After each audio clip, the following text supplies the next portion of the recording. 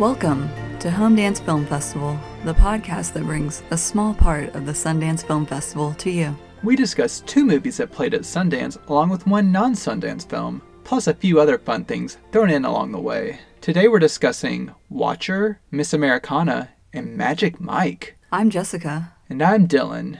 Jessica, can I tell you about a couple movies I've been watching recently? Not necessarily great, but just something I want to tell you about. Sure, I'd love to hear it. Yeah, you just love to hear my just rambling about mid-movies. But I do have reasons for at least one of them that are kind of on topic. Mm-hmm. The first of which is the 1951 version of the film Native Son, which is based on a 1940s very controversial but important black novel by Richard Wright, which kind of deals with themes of like race relations and stuff of that nature. When the novel was published in the 1940s, it was very successful right away, but it's also highly controversial, and it was criticized by a lot of other black artists. Like I know James Baldwin wrote some essays against it, calling out some of the more stereotypical depictions in the novel, which is basically a story of a young black man who is trying to leave his rough and tumble upbringing behind and try to make it more in a white world and rebuild his image. But whenever he goes to work for a white family, not to spoil anything, but I'll just say he gets into a situation that spirals out of control, and it kind of goes from there. So it kind of deals with how black people are viewed in America, and like I said, systemic racism and all of those types of themes. And this film, or first version, the 1951 version, when it was originally released, it was highly edited, and it was just recently kind of reconstructed and added all this footage that was cut whenever it was initially released to kind of get passed by the censors. But this was recently re-released by Kino Classics, and I watched that Blu-ray, and while the film is not great, it's interesting. One of the main weaknesses of it is that in a bizarre move, the actor who was going to play the lead 20-year-old protagonist had problems with his visa and could not get into the country where they were filming. I think they were filming in Argentina. So the author, Richard Wright, who was in his early 40s, decided to step in and play the protagonist, who was a young 20-something. And pretty much everyone agrees that his performance is kind of weird and off and everything. Overall, the film, it says some interesting things about that time period and how the black experience, and it's very tense, but it's kind of ragged and kind of weird, but it's an interesting artifact of the time, I'll say. The reason I bring this up and just go into this history is because a few years ago in 2019, the third version of this was filmed and it premiered at Sundance. So Native Son from 2019 premiered at Sundance. It eventually got acquired by HBO. But this is my way of saying, now that I've seen this original version, I think we should check out this new version and see how it compares. I know it also had its own set of controversies just because the source material is a lightning rod for controversy as it is. But I would be interested to, with you, see how this new 2019 version handles the material and has some interesting people like Margaret Qualley and Ashton Sanders and a bunch of other interesting people that could make for an interesting adaptation. I know I've been wanting to see it for a while, but this finally inspired me. So tying it back to Sundance, the other film, also not a great film, but an interesting film. Recently, I've been on a weird Rip Torn kick because I recently reviewed a new anniversary release of Men in Black, and then I also watched Canadian Bacon, where he plays an insane person, and it was a lot of fun. And then while I probably should have just rewatched Dodgeball, you can dodge a wrench, you can dodge a ball. What? I decided to go in a much different direction, and there's this movie back from his freewheeling hippie anti-establishment days in the 1960s. He made this really weird, controversial, problematic, but intriguing film called Coming Apart. It's about a guy he's a psychiatrist, and he rents out an apartment and he sets up a video camera to document his mental unraveling. So that's kind of interesting, of just kind of seeing this dude's psychological deterioration. Where things kind of get murky is whenever he starts inviting all these women over. No. And you see, from a filmmaking perspective, it's interesting because it's one of the early kind of experimental movies where it's a static shot and you're just seeing him in this context of just documenting his life. And it's a staged thing. It's like it's a narrative, so it's not a documentary or anything. But this character, you get to see him having interesting conversations with these women, but it's also goes into like some weird sleazy areas and stuff. No, sir. I know. Yeah. It's, like I said, it's problematic. It's not great. But if you're a Rip Torn fan, I think it's one of like his more interesting performances. Like he gets very intense and weird and he really goes for it. So on that basis alone, it's an interesting cultural artifact. But once again, not great. So this is like two things that I think are interesting, but not great. I'm just throwing it out there. If people are just wanting to like dive into weird or problematic old cinema, here are two recommendations for you. Hopefully next time I'll have some actually legit good recommendations. I just found these were like intriguing. It's like the problematic parts of the original Flatliners with Billy Baldwin's character. Oh yeah, which is insane. Mm-hmm. Gross. Yeah. Yeah, so it's like that. It's not positioned that he's doing a good thing. Like I said, he is mentally unraveling, but it is kind of 60s counterculture, like experimental filmmaking. It's a whole thing, but... Oh, so you're saying Paranormal Activity stole that technique? Absolutely. Everyone at... The cinematic classic Paranormal Activity? Yes, if you like to see a swinging door just kind of gently open up a little bit, if that sends shivers down your spine... Have you ever thought about how redundant Rip Torn's name is? Not until now, but that's all I will think about. What is he? Is he ripped? Is he torn? He's both. On that delightful observation, let's get into some real movies. Let's get into some real classics. Let's get into some Sundancing. Shall we Sundance? We shall.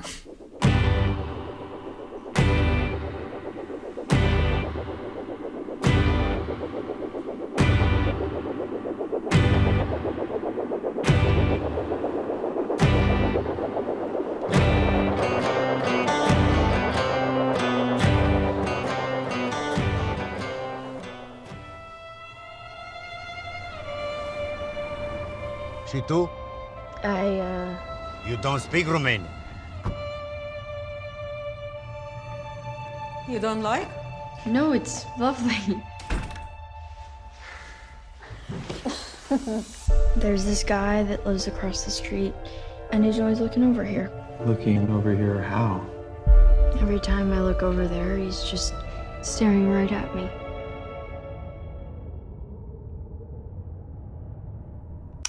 Hello, darling. Any reason in particular you're standing in the dark? Watcher debuted at the Sundance Film Festival earlier this year in January 2022. The film is written and directed by Chloe Okuno, based on an original screenplay by Zach Ford. The film stars Micah Monroe, Carl Glusman, and Bern Gorman. As a serial killer stalks the city, a young actress who just moved to town with her boyfriend notices a mysterious stranger watching her from across the street. You gotta love a film with such a concise premise. Mm-hmm. So this one, I had been highly anticipating this, and despite the fact that I'm pretty sure, like, I watched at least 50 movies, and I think you were right behind me at like 48, I'm pretty sure, at this year's Sundance, we somehow did not watch this movie. Even though I was very interested. So I'm glad we finally got to watch it. I got the new Blu-ray from IFC Films, and I'd heard a lot of really good things about it. It had the Rotten Tomatoes seal of approval on the front. So I had my expectations I tried to keep them moderately in check. But I did do my homework to make sure it wouldn't be like too much to freak you out. Yeah. And I did like that it was kind of described as Hitchcockian, which I always know that you zero in on. Mm-hmm. So was this movie effective? Was it good? Yes. I really enjoyed this movie. I thought it was very good. I think that Chloe has like a really really solid eye for like composition and direction and everything. She crafted this film within an inch of her life. I think she did such a great job. This film is just at 90 minutes. There's no fat on it pretty much. And I really like the natural but subtle progression that Julia, played by Maika Monroe, her progression from first noticing that something like, oh, that's weird, someone is across the street, until eventually full-blown terror and just no one really completely being on her side, and the whole kind of gaslighting thing, and or at least just like not believing women kind of thing. Just like, oh, you're ridiculous, you're just making too much of this, that kind of thing. Oh, it's just harmless. I like the way it really progresses. I like a nice pace, and it kind of ratchets up naturally, and she really just nails the pacing of this really well. And I think the acting's really good. Even though some of the characters frustrate me, I think that's intentional. So I was just very impressed by this movie. It exceeded my expectations. That's good. I had seen that a good amount of people enjoyed the movie. So I was expecting good things, but I didn't want to set my expectations too high. But reading the description, I figured I would be okay with it just based on what it is, and it's not like supernaturally or whatever. And I enjoyed the movie. I thought it was good. I thought that Chloe, she was really good at building tension, and it's a sweaty palms movie. It kind of reminds me of just like a overlong episode of one of my favorite spooky podcasts, Let's Not Meet. Oh yeah. It's got a lot of those elements, which I really like hearing those stories and everything, even though most of the time they're extremely frustrating. And then this movie is extremely frustrating, and it's for the same reasons. So I liked the movie, and I liked how it was pretty much, it's kind of like a homage to movies of that genre, Hitchcockian stuff, other stalkery movies. So I like that it is that way, but then it brings a new perspective, more of the female perspective. And even though, yes, I do think that it's good, and I do appreciate everything that she's doing with it, there are some parts that are more pointed and slightly heavy-handed,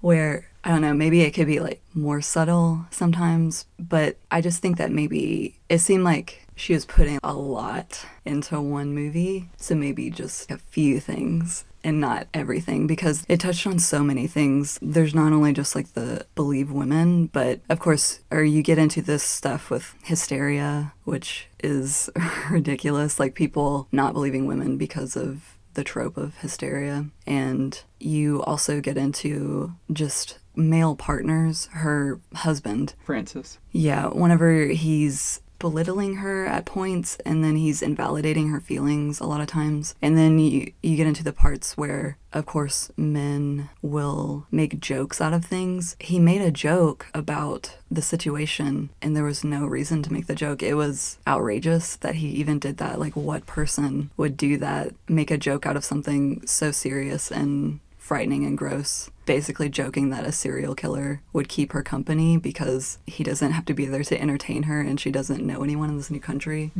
because she's all alone. And it's just ridiculous. So just like that stuff. And then there's even how ineffective the police are with the situation, which I hear all the time in that podcast as well.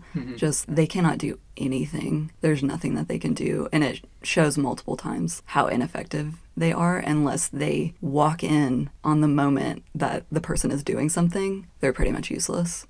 And then even after that, they probably won't do much. And then she even puts in the thing, DARVO, DARVO, where it's like, whenever you have domestic abuse victims and their abuser, the abuser uses that technique, the DARVO, where they essentially reverse it, and it makes them seem like they are the victim, and then it gets everyone against the actual person who's being abused, and everyone gangs up on the person who's being abused. Whenever it's he said, she said kind of things, that's what they do, and then they take sides and all of that stuff. That was even in there in the movie. Yeah. It was just wild. There's very pointed dialogue where one of the characters, she's talking to another woman, and she says, I understand it's better to find out what's going on than to actually die and have "I told you so" on your lips as you're dying. Near the end, there's that moment.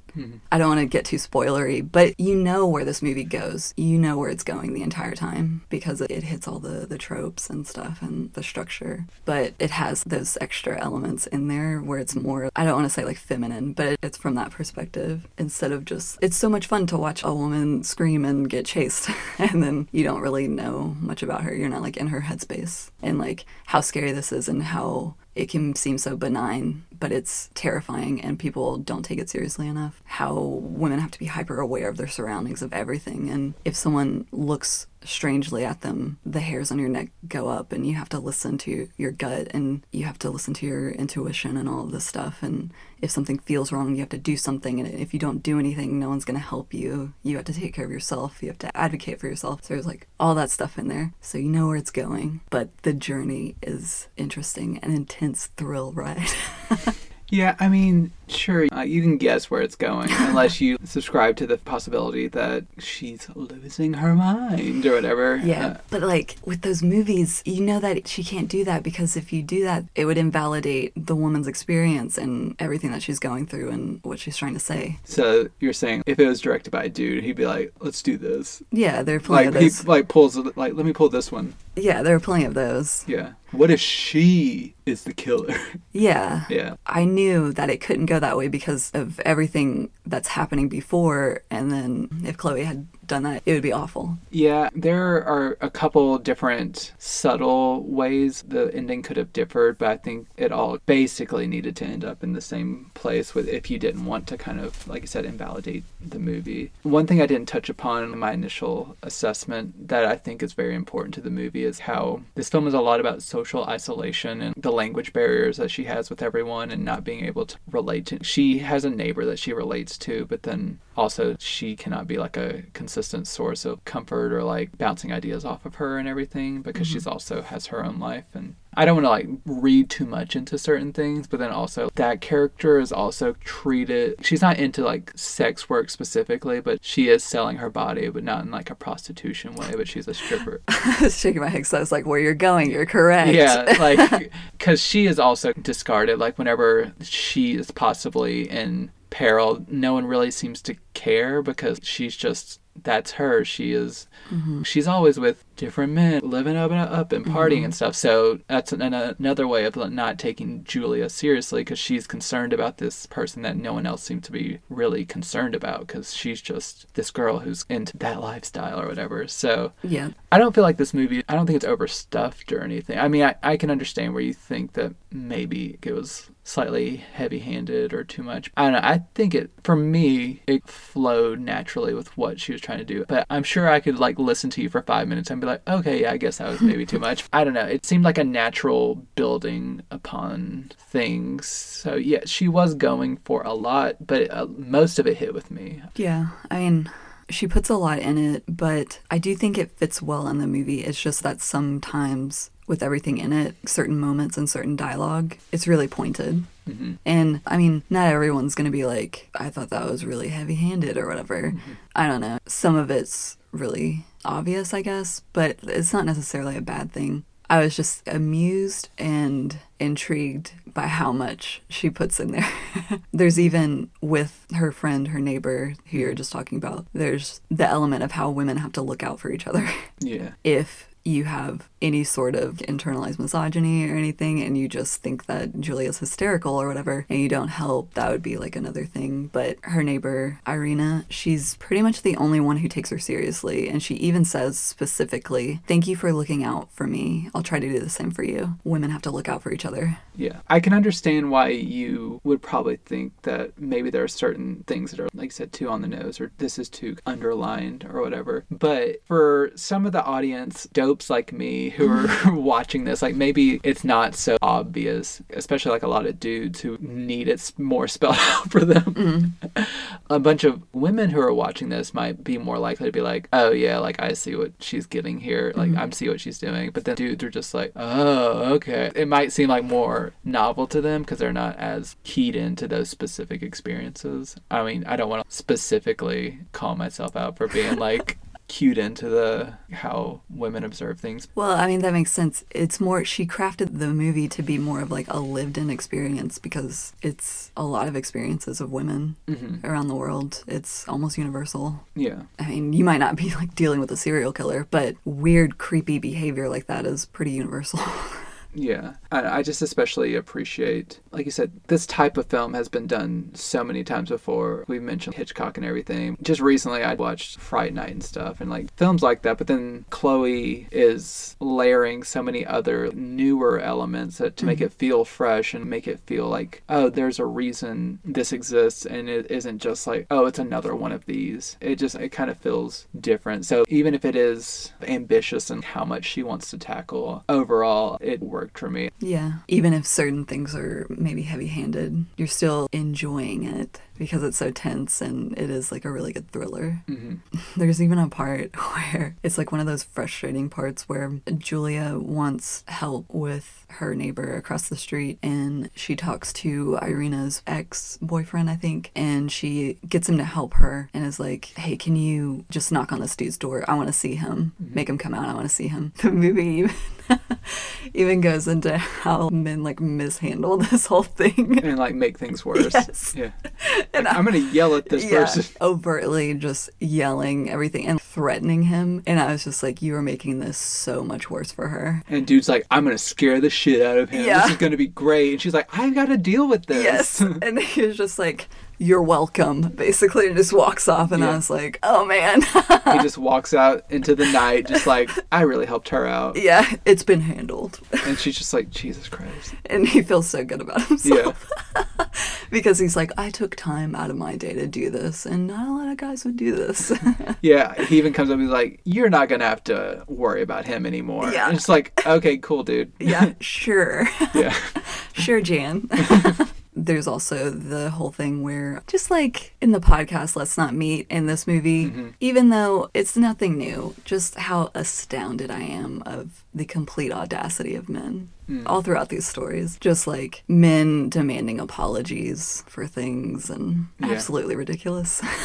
Yeah, there's a moment of, I'll just say like, confrontation where like there's power dynamics being exchanged. It's akin to like forcing an abused person to face their abuser when they don't want to, that type of situation. I like how Chloe shoots that to be like more excruciating than a lot of the existential horror, like the anxiety. That is as terrifying as if you had seen someone just pop up in a window. It's just like the slow dread of like confrontation, really unsettling. Yeah, if you're talking about the scene that I think you're talking about with the police officer. Yeah, and there's also just that same dread and like sick moment, like that sickness that you feel in your stomach later in the movie. I do have to give props to the creep Burn Gorman, which right before we watched this movie, we watched Crimson Peak. He pops up in that movie and you're like, this dude always plays a creep. And I was like, yep. And then like the next movie we watched Watcher and he pops up and he's the main creep. Yeah. And you're just like, that's him. I'm like, yep. It's so weird. So, Burn, you're a real creepy guy.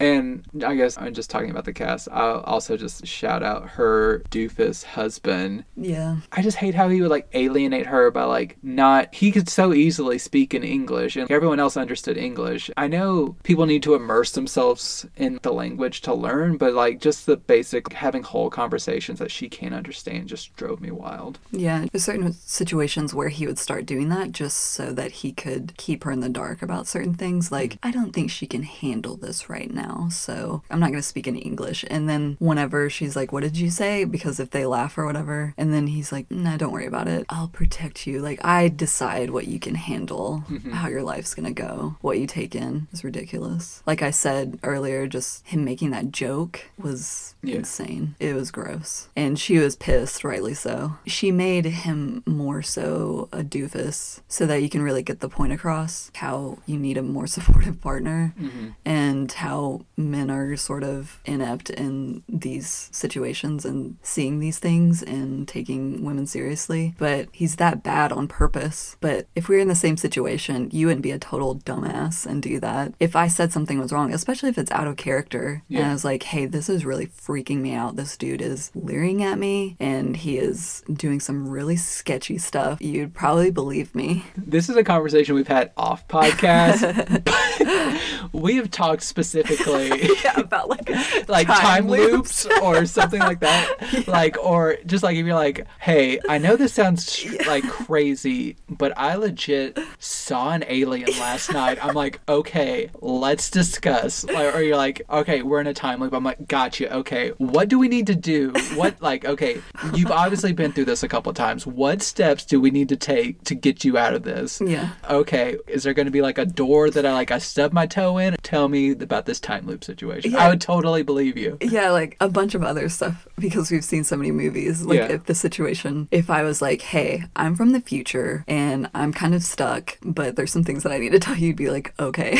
Like, roger that. I am all ears. This is fascinating. Especially since it's out of character. Yeah. But I trust you. Who knows where this could lead in the future, but like, it just, if anything like that, out of character, you're just like, hey, this isn't right. I know we joke about this, but like anything, if you're just like, this isn't right, I'd just be like, okay, I hear you. Yeah. What can we do? I mean, I think he's intentionally written like that to come off so that you can see like how dangerous it is. Yeah. That certain things are like ingrained in men now, how they're socialized. It's a reflex for them to resist something that a woman is saying. Mm-hmm. Like, this is wrong. I'm going to tell you why it's wrong. Or you're overreacting. Anything like that. Even if they don't have any skin in the game or whatever. But he was like heightened, I guess. He started off like, oh, this sounds concerning, but like quickly, once it escalated to a certain point, it's just like, I'm not sure. Yeah. Are you sure? Like that type of thing. Yeah. And then just like the ending shot and everything, the filmmaker is really hammering it in.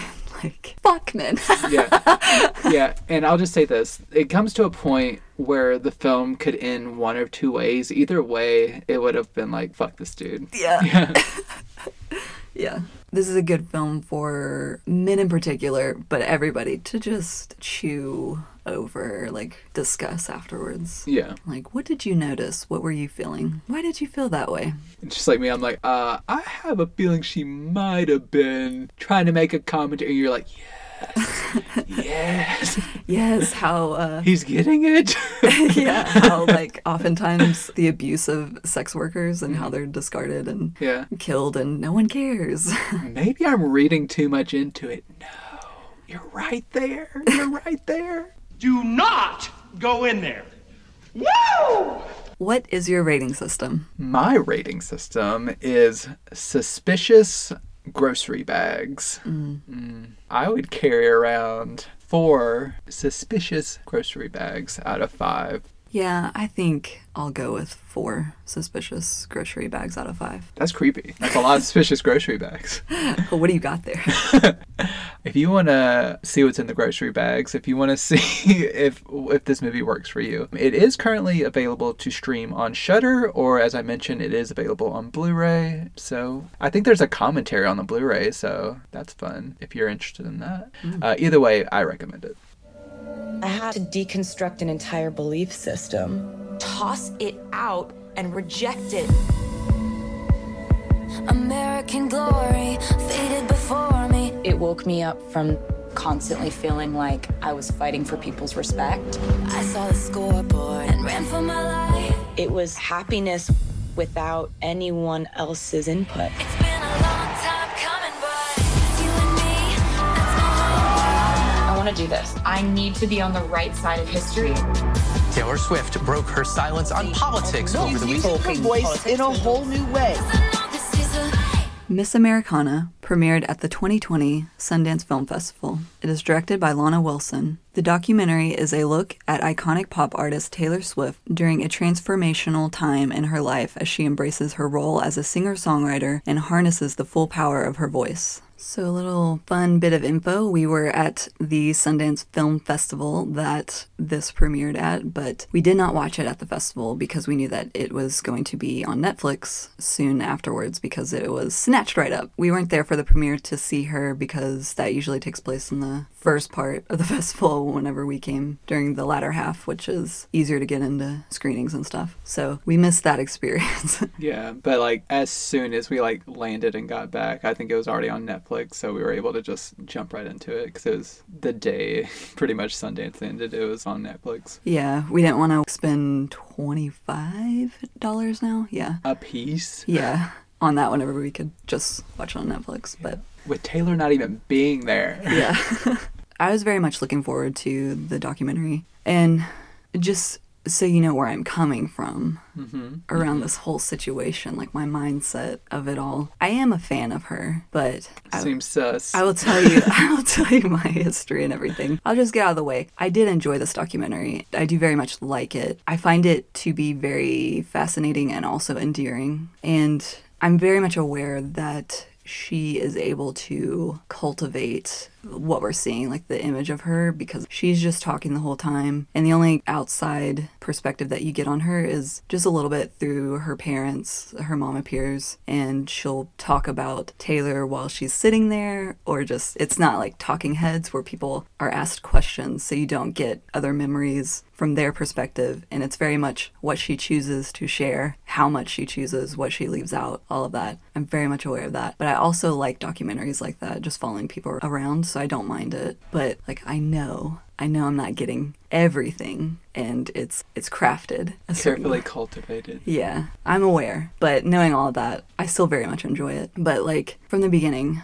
Taylor Swift, I've been aware of her since she pretty much started, because one of my best friends, Laura, has been a Swiftie since day one, and she had her first album, and she would talk about her and try to play the CD around us and everything. And I don't really like pop country, so I dismissed Taylor. I didn't really want to listen to the music, but inevitably I heard a lot of her stuff on the radio, and I would watch music videos in the morning before school a lot of times, so I saw a lot of her music videos, especially You Belong With Me, which I like that song pretty well. But I don't really love pop country. I like other subgenres and facets of country. I know bluegrass and country aren't like the same thing, but they're like the same family. So I like folk music, Americana, some bluegrass, more indie stuff, and then old country is fine. So I never really wanted to listen to her beginning albums, and from what I've heard, it's okay. I really like All Too Well now. I love that because of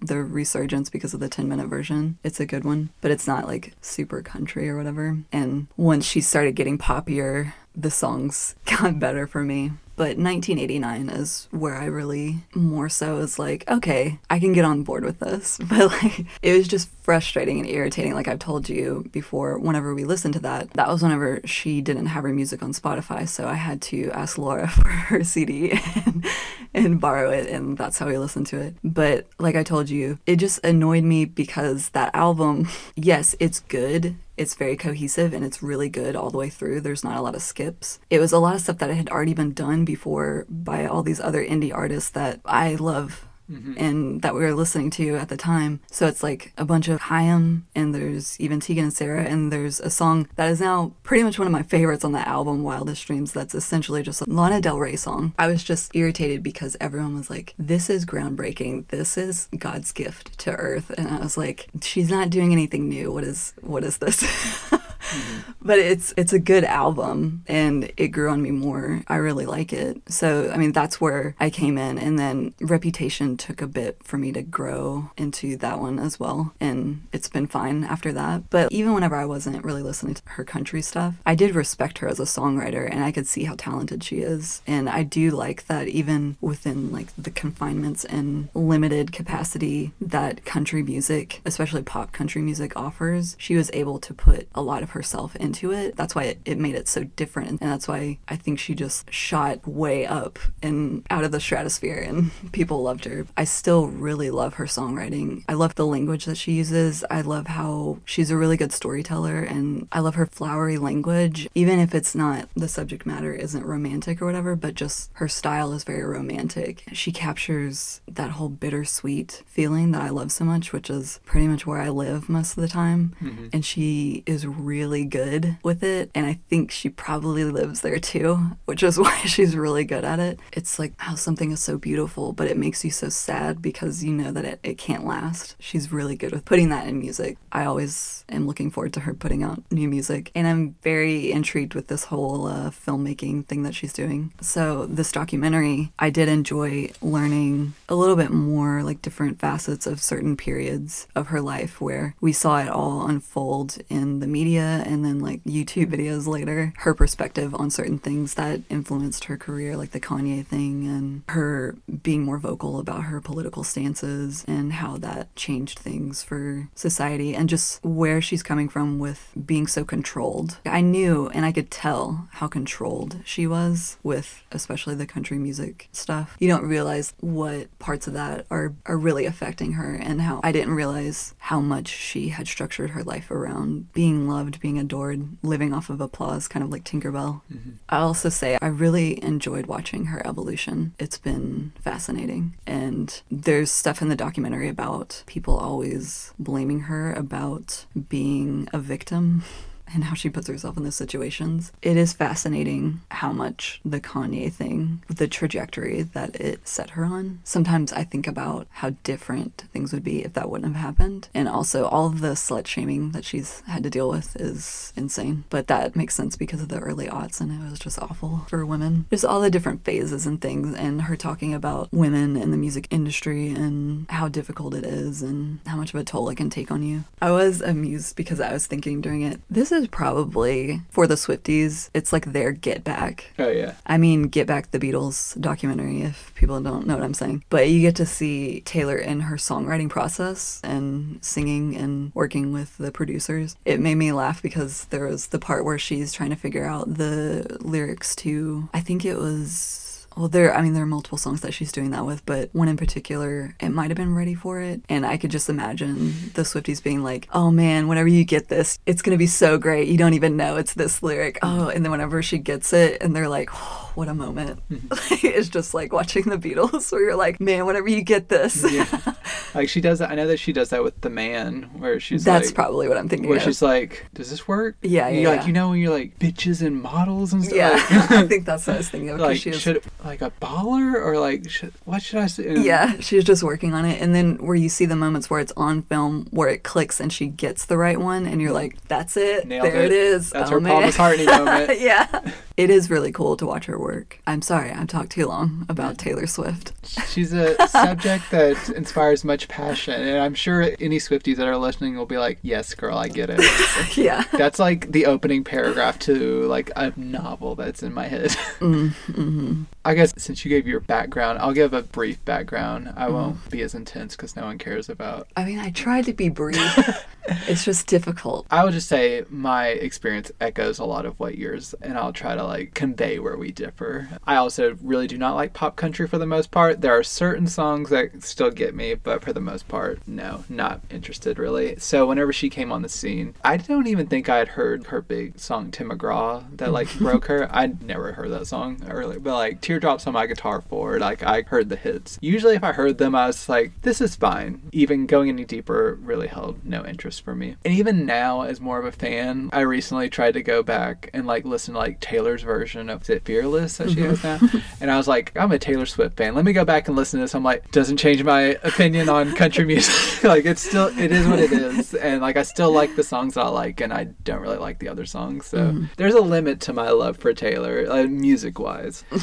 I guess I'll try to incorporate some of what this documentary. I realize with my feelings about Taylor, like they touched on this in the documentary. There's just like a lingering feeling I had for years. I kind of can pinpoint also another facet of this, but there were points where I just felt annoyed with Taylor. Just her energy kind of like didn't jive with me. And like I said, they talk about this in the documentary. She talks about how some people just didn't like her for like no reason, basically. And I think that was a lot of just the cultural things going on. And you hear like, oh, Taylor, she's annoying. I guess I did feel that she was trying too hard. Like she had that Tracy Flick energy in Election. Like she just wanted to be like accepted. She just radiated that. But then it was also part of the media's influence and everything.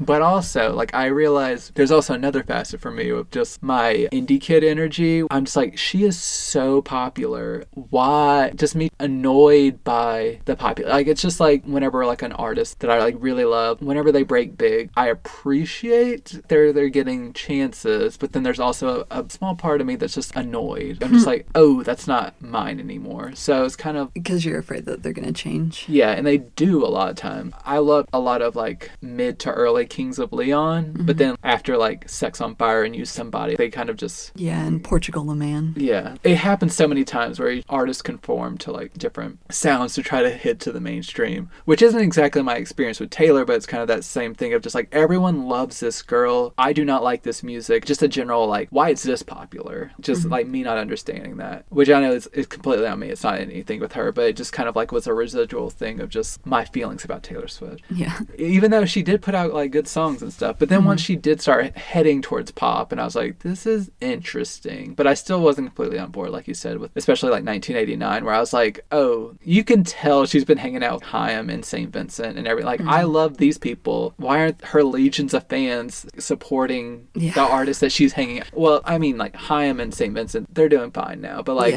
they're not selling out stadiums like Taylor, and I don't know, it just kind of annoyed me. Well, now their fans, or Taylor's fans, are with Haim at least. Yeah, like I said, they're doing fine now. They're getting their flowers, they're getting their attention. But at the time, especially, I was just like, Taylor doesn't seem to be going out of her way to be like, this is inspired by this.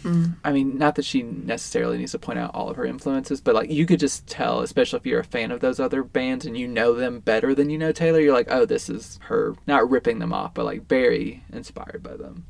Needless to say, she worked with one of my favorite bands, like The National and stuff. Love her for that, but not related to the documentary. Yeah. But my album was like, once Reputation hit, I was like, ooh, this is interesting. It kind of is different. And it's like a combo of that, the Reputation concert film on Netflix, and then this documentary kind of shifted me towards being more like, ooh, I like her. I look forward to her output. So, I mean, I guess this documentary did its job because it solidified me like, oh, like I can see why she has fans. I can see why I allowed myself to be more of a fan. Plus, her music was getting better for me, so it kind of all worked in tandem. That's my background. I know I said I tried to be brief, but it kind of went all over the place. But this documentary specifically, I do really like it. I share all the same caveats with you. Like, I know it's very controlled to a point, and you're never with this type of thing getting a completely like warts and all, full access, blah blah blah, like type documentary with her.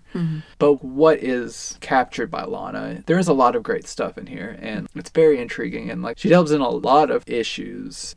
You do get varied perspectives and get recontextualizations of certain events. Even if you see clips from before, just the way they are presented in this documentary and then complemented with modern comments from her, I think is really, like you talked about the Kanye stuff, but just her post-VMA interview talking about how kind of, like you said, her need for applause and like wanting to please people, and her saying that she thought people were like booing her instead of booing what Kanye did, and like how that set her back and all that stuff. How all of it's put together. It's a really tight documentary. It flows really well. It's very entertaining. Just the way it all weaves together is very interesting. And then, but she also talks about, and like it's a really big thing, is like her sexual assault case against that radio DJ and all of that. Like how it impacted her, how it also inspired her to like take control of her career more. There's a scene where she's talking about possibly making a stance in the political race in Tennessee, which I think a very important part of our context that we failed to mention. She is from our area. She didn't grow up here. I think, did she grow up in Pennsylvania, I think? Yeah. we have that context of like, we've always known Taylor Swift because she's like a local girl, even though I think a lot of people would claim her as like a local girl. Like I said, we're from Tennessee, so she was trying to make a statement against Marsha Ashburn because she is the devil incarnate, and I appreciate that she did that. I just knew that there was a man who was counseling her, who I eventually realized was her father. And like 2 other dudes? Yeah, something? like managers and stuff. But just her fighting to just say, like, I just want to make a statement. Like, I want to speak out against the president or against this party. Like, this horrible person who is taking away rights from women. Stuff that would protect women. Basically anything that's of a woman's interest, like Marsha has went against because she's, like I said, like Trump in a wig or whatever. Yeah. So I find all that both very infuriating but very fascinating, how she's trying to like take control of her career, and especially like in this time of her life as she gets more away from country, which I think this is a very interesting insight into the more toxic natures of country and its fans and fandom, and because like you have to play your role. But country fans are gonna come at us. I don't care. We got like 15 people who were listening to this. Who gets even if I didn't like the direction her music was going, which I do, like, I still appreciate her as a person and how she's grown. Like, there's a lot of artists that, like, I appreciate them more as a person than, like, a musical figure. Like, I like Taylor as both now. And it's amusing to me, like, seeing her recording. I do like the songwriting process side of things. There's so much time in this movie spent to, is it the song called Love, like, Me? No, it's called Me, I think. Okay. I'm the only one. Yeah, so that one, like her and like the dude from Panic at the Disco and stuff. Brendan like, Urie. Yeah, I like their whole dynamic. There's a lot of really like heartbreaking stuff in this too, even aside from like the stuff with her mother and her cancer and everything. It's kind of like an offhanded moment, but one that really stuck with me is just her saying like, I have the next 3 years planned for me. I was just thinking that. Like, it's just like that she's so locked into things, which it's so interesting to see like right after this documentary debuted at Sundance, pandemic hit. So it kind of like upended everything, which I think she needed. Definitely. Because like we got Folklore and Evermore, and I think that kind of reinvigorated her. But just like seeing her meet with her team around that big conference table, and so many men. Yeah, and it's just like you see them like chomping down on their salads and stuff. Like grossed me out. I don't know why it did, but it did. But just like how she has to get them on board for her vision. Broad overview, like I'm really happy that she's taking control of her life. It's a really entertaining documentary, and I just like how it's kind of shaped, and I don't know. Hold up. Dylan, I'm gonna let you finish. How dare you? Taylor Swift had the best personal growth of all time. All time. You got me. Yeah, I know what you're saying. Whenever she's at that meeting with all the dudes and her just saying like her life's planned out for the next 2 or 3 years or whatever, you can really see how her life has gone since she's been, like 15? Yeah, or younger. Yeah, I just like the big industry people controlling her so much, and then they're probably used to that because she's just a kid, and now she's a full-grown woman, and they can't do that anymore. But then there's still all those aspects that they do control, and it's weird. Just like her pleading to be able to say something against Trump and conservative Republicans and all that, and then being like, I don't think it'll be good, don't do it. But she's crying, and she's like, please let me do this. Just to be able to say something is so good. It's heartbreaking. And then, of course, whenever she does it, it's absolutely fine. And, like, voter registration skyrockets. Yeah. And it's all good. The way they, like, hey, you know all your fans right now, like, all your stadiums and stuff, how would you like to see that drop by, like, a quarter or whatever? I couldn't believe they were saying those things. First off, her fan base has grown. The fans that she would gain, I think, would offset the fans that she would lose, because, like, people who are on the fence about her, who are, like, more progressive, would be like, oh, she is like, okay, I like what she's saying. And she's also changing her music, so like that's already alienated a bunch of her country fans who don't care about her pop stuff. And so it's a moot point. Yeah, I don't understand what they were thinking to say that to her. It didn't make sense. They're just scared of like losing their golden goose. If you can't take me at my worst, you don't deserve me at my best. Okay, country fans. And she, like, as we see now, she's doing just fine. Yeah, she hasn't been able to tour in a while, but I think she's doing fine. Yeah, the fans never got the Lover tour. And I think there's been like a bunch of rumors now swirling around that she's kind of hinting that they're going to get that too. But there's also people are like, she's about to announce a tour, which is most likely going to happen. I saw something just today about UK pre-orders of the album and something about a code and concert dates. So it's going to happen. But I wonder what she's going to do with it because she's got 3 albums. Well, yeah, the 4 albums to cover. Yeah. Usually tours are like, hey, this is the newest album, but then she didn't tour on the past 3. So I wonder how that's going to go. If we were ever going to go to concerts in the next few years, like, I would want to see her, like, with the Folklore and Evermore stuff. I mean, depending how Midnight's turns out, but... Yeah, but it would be so much to fit in. You'd lose a lot, though. Yeah. It'll be interesting to see what she does. Good luck, Swifties. With your favorite songs. Taylor's just like, no big deal. I'll just play a 4-hour show. Yeah, Bruce Springsteen this. Yeah. Country music, like I was saying before, it held her back so much. And I think now that she is taking more control, her music is really, I think it sounds more like her. Like, this is her. It's more what she wants to do. And now that she's able to just like go full tilt and what she wants to say and how she wants to do things, look at all the amazing output we've had. Because she ditched Scooter, whatever the hell his name is, and whatever. Scooter McNooter. Burned his ass. She ditched those bozos, and she's still amazing, and she's just going to keep getting amazing. Yeah. It's so fascinating just to see a person grow and mature in front of your eyes. It's pretty cool. Yeah, I'm happy for this era of Taylor, and I'm glad that she was able to, like, capture this specific moment because there was a lot going on for her. Is it 85 minutes?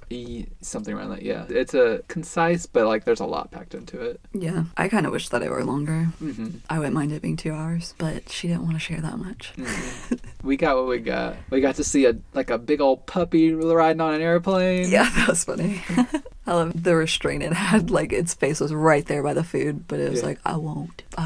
We got to see a kitty on a piano. Yeah, got to see. Kitty backpack. Yeah. I know she has 3 now, I believe, and I'm pretty sure one's named Meredith, so I don't know which one that was. And her addressing those gross clips of like, you're gonna be able to leave here with a bunch of guys tonight. She's like, I'm not leaving with any guys. Yeah, just that clip and then watching her face change, like just darken, and she's like, I'm not leaving here with any guys. And the person who was asking her the question was probably just like, that's funny, whatever. And just didn't even realize that she was like, fuck you. Yeah, just all the shaming. Woman shaming. I'll just also say I love seeing some Taylor Swift goofball energy. There's some goofy things, and I don't know, it's just nice. It helps humanize her. Yeah, that's another thing that I thought of whenever you're talking about the media depicting her as trying too hard, and that's how she comes off. But that's what everyone says, so that's what everyone thinks. It's like self-fulfilling prophecy. Yeah, during that time, she was a teenager in early 20s and stuff, and people were saying that, and it's just the same old thing where people hate teenage girls and their interests, and she's just being a young woman. That's how they act, and then people are like, that's cringe. And it's just like, okay. It's just the same old thing where it's like, well, if teenage girls like this, it's gross and cringe and superficial and it's stupid. I don't like it. It's dumb. Let's hate on it. Her being herself, she is like a weirdo. She's really funny and goofy. That's just her. And that's what makes everything great. I think the documentary also does a great job if you are unaware of Taylor Swift and her life, just how much stuff she's had to go through and how much our society and the media has put her through. I think it shows that pretty well, so you can get a better idea of where she's coming from. And so, good reason to watch if you're interested in her at all, even a passing interest. Oh, good for you! And how was it? After all that, I need to know, what is your rating system? I think I'm gonna have to go with, I think you probably know that I gotta go with Teardrops on a guitar. I won't say my guitar, but on a guitar. You're not taking possession of the guitar? Yeah, okay. It's still hers. Teardrops on Taylor's guitar. How many tears are we going to just spray all over Taylor's guitar? These are happy tears, because in that song, they're sad tears. These are happy tears. So Taylor's going to watch us just happily cry on her guitar. Correct. This many tears. I think I will give this documentary 4.5 teardrops on Taylor's guitar out of 5. What is that, half tear? Just half a tear just came out before it was totally ready. Oh, I think I will give this a solid 4 stars. Nice. 4 teardrops, that is. Mm-hmm. If you want to know how many teardrops you cry all over Taylor's guitar, you can watch this exclusively on Netflix. That too, the law says that you cannot touch. But I think I see a lot of lawbreakers up in this house. Wow, that's a lot of ones. There's some 5s in there. Oh, okay. No 20s? You don't want to know what I have to do for 20s. So you're going to come to show tonight? No. You're going to come to show tonight? No. You just said over there that you like the show. That doesn't mean I'm going to go again. Magic Mike was released in 2012. It is written by Reed Carolyn and directed by Steven Soderbergh. It stars Channing Tatum, Alex Pettyfer, Matthew McConaughey, Cody Horn, Olivia Munn, Matt Bomer, Joe Manganiello, Adam Rodriguez, Kevin Nash, and Gabriel Iglesias. By day, Mike makes ends meet any way he can, handyman jobs, detailing cars, or designing furniture. But by night, he's the hot headliner in an all-male revue. Mike sees potential in a 19-year-old named Adam, whom he dubs the Kid, and takes the teen under his wing and instructs him in the tricks of the trade. However, success soon goes to Adam's head, and his foolish actions not only threaten to jeopardize his sister Brooke's relationship with Mike, but Mike's ambitions as well. So it took a long time to watch this movie. Because you wouldn't stop asking me to pause it so you could just stare at those beautiful men. Took us 8 hours to watch this movie. No, I meant years to get to it. I was hoping that it would be fun. I think it's fun, but it wasn't as fun as I wanted it to be. And I don't know. Not enough for Horn Dog Jessica over here? I guess. I don't know what I was expecting because it can't just be... I mean, it could be just like a movie where it's just male strippers, woo, nothing else. But there's I think that is the sequel, pretty much. Okay. I think they're just on a road trip and stripping around. It's just the stuff outside of the strip club. The plot was fine, but sometimes it seemed dull to me, and I wasn't really feeling it. Sometimes the chemistry with Cody Horn and Channing Tatum, it wasn't exactly the strongest for me. It was okay, but I don't think that she was awful or anything. I think you mentioned that people didn't like her in the movie. Yeah, I didn't really love her in the movie, but I'm not saying anything bad about her, but I will note that she is, I think, the daughter of, like, the president of Disney. Yeah, so, you mentioned something like that. Yeah, so, like, I'm not saying she's not deserving of her spot, but I'll just say that may have had some impact. Yeah, I don't think she was terrible, but it wasn't like the strongest or anything. I guess the plot just kind of fell flat for me. I guess that makes sense with Steven Soderbergh, but it's just like a really like commentary on just the recession in 2008 and then capitalism. You didn't think you were just going to get free reign at just ogling hot dudes. You need to talk about the financial collapse. I know, and that's totally fine because he does point out how stripping isn't really taken seriously and it's not like a normal day job or whatever. Respectable. People don't see it as just like that's a normal, respectable day job. And even in stripping, there are still those men at the top that won't let you succeed or there's no mobility. Upward. Yeah, and Mike is in all of these, with these jobs, except for the furniture making, I guess. There's no upward mobility within these things, and he wants more, and he aspires to more, and he's got his whole, like, identity crisis and stuff. I mean, it's good that you get to see some of the darker aspects of stripping and stuff. It's not, like, completely glorified or anything. It amuses me that, like, a movie about male stripping, there are these heavier concepts and things that are happening within the movie, and it's more, like, higher concepts, like, high-minded things, and then if you have things like striptease or showgirls or whatever, it seems more superficial, the other things surrounding the stripping or burlesque or whatever that's going on. Are you gonna disrespect Paul Verhoeven's vision of showgirls and his commentary? Yeah, just like it seems more not petty in certain ways. I know that there are layers to a bunch of, like, Hustlers, you have these themes that happen in Magic Mike. Yeah. Because it's like the same time period. There's also Full Monty is lighter and it's not heavy like this, I don't think. But yeah, I was just amused. Not saying that you can't get those things out of some of the past things, because there are layers. Even if the filmmaker didn't intend to completely say these things,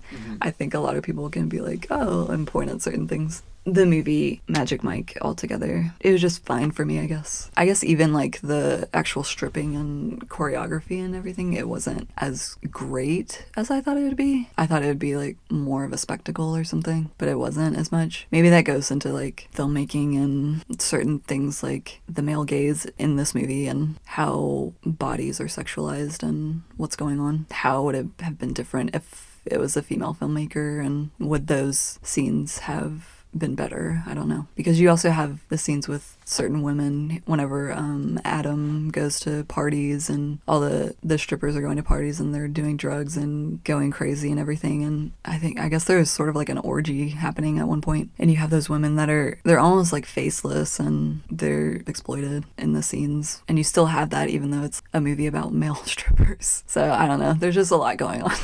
Yeah, I kind of knew what I was getting into with this one. I kind of knew roughly like plot and like what Steven was trying to like say with this movie. Like I know it's based somewhat on Channing's real life, like as a stripper back in the day. And I like that he collaborated with his friend Reed Carolyn, who he's continued to collaborate like with co-directing Dog with him earlier this year and everything. They're really tight and have been partners ever, I think, since before this, but like especially since this. They've been doing their thing in Hollywood, but I don't think it's great. I think it's pretty entertaining, at least. Yeah, I can understand that, especially some of the financial struggles and everything. It can get a little bit either repetitive or just kind of boring, especially a lot of stuff, especially with Adam. I didn't really care too much about what happened to him. He was a good surrogate for the audience to get into this world, but as far as me caring about what happened to him, I didn't really. Yeah. And him and Brooke, I mean, I already kind of touched on my feelings about Brooke, but like she wasn't given a ton to do. But also like Olivia Munn's character, who was on and off again with Mike Joanna, she just kind of like was nothing as well. So it's just like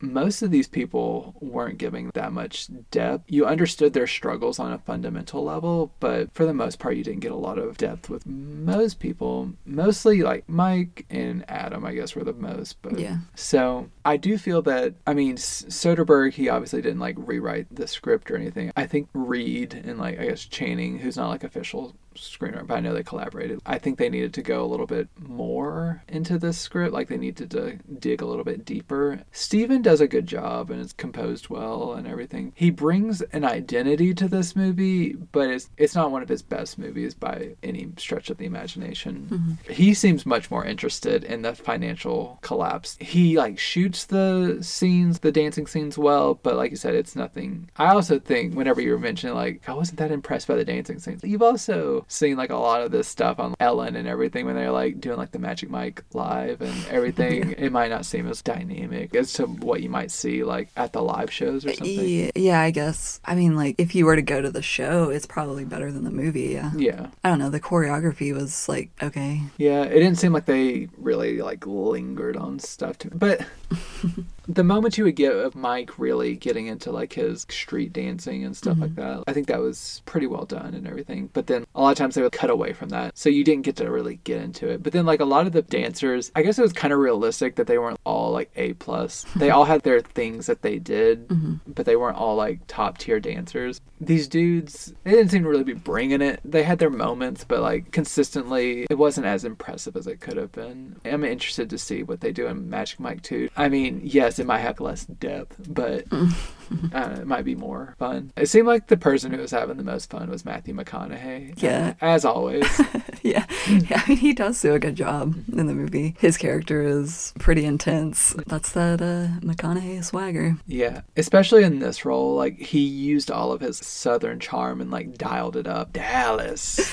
Yeah. He made the movie more fun. And Adam, he's just such a blank character. He always got on my nerves. He really pissed me off. just what he did and the situation that he put Mike in, and I was like, you're the worst. Completely agree. It sounds like I hate this movie. I think it was fine. It's interesting that there were so many reports when this movie came out of women showing up in full force and being like, yeah! And like, from what I've heard, most people seem to have had a good time with it and got what they wanted from it, but it's surprising given what this movie actually is. Yeah. That they got what they wanted out of it. I guess because, I don't know if things have come out from whenever it was released until now that have been more so like, whoa, I don't know. I think the closest thing maybe would be like 50 Shades of Grey, maybe. Women are serviced so little in this area, so it's just like any water in the desert. They're like, yes. Yeah, that's what I mean. Like, at the time, there's barely anything ever for women, and then this pops up, and of course they market it to the fullest extent to that. Like, hey, women, look at this. And women and gay men. Yeah, and then it's just not a bait and switch, but it's just what they do, where they're just like, here's our target audience. Woo, look at this. Dudes, male strippers. And then you go in and you're like, oh, this is a bit of a downer.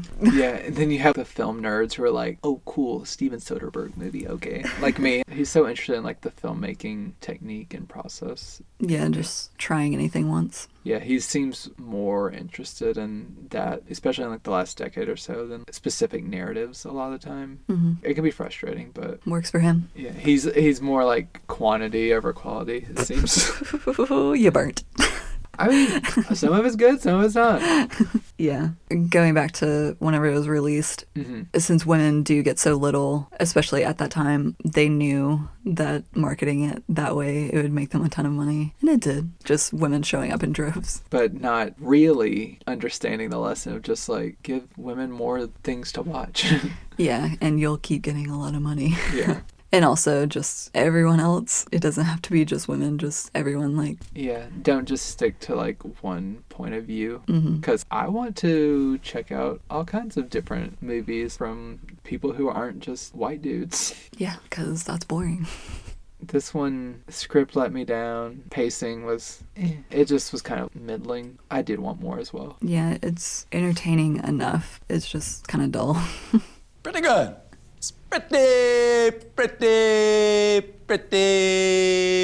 good. Hit me with that rating system. My rating system is assless chaps. Ooh.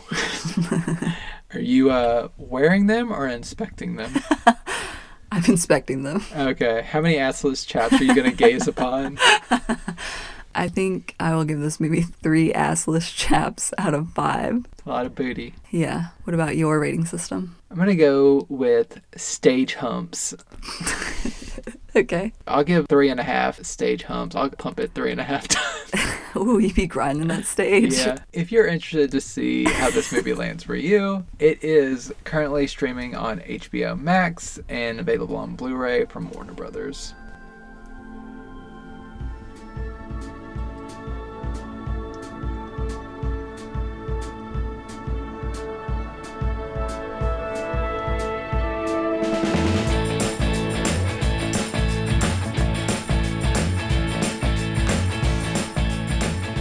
Thank you for joining us for this episode of Home Dance Film Festival. Join us again next time when we'll be discussing a fine array of movies, I'm sure.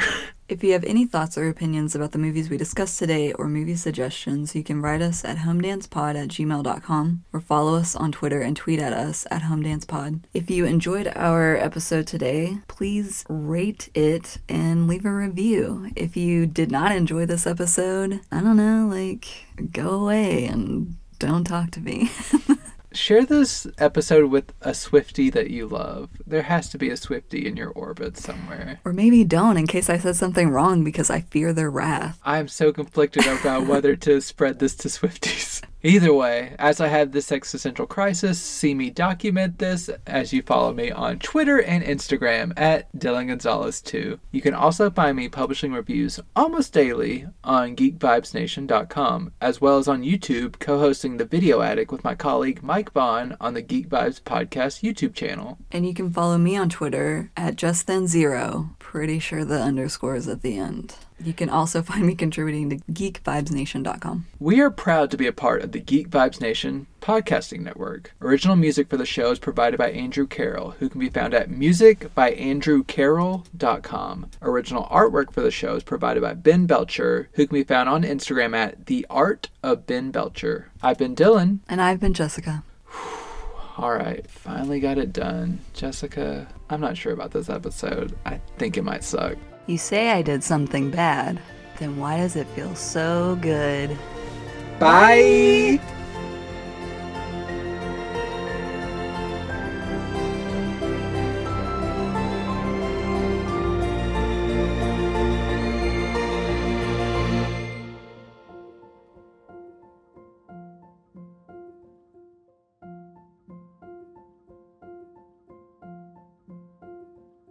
Gucci.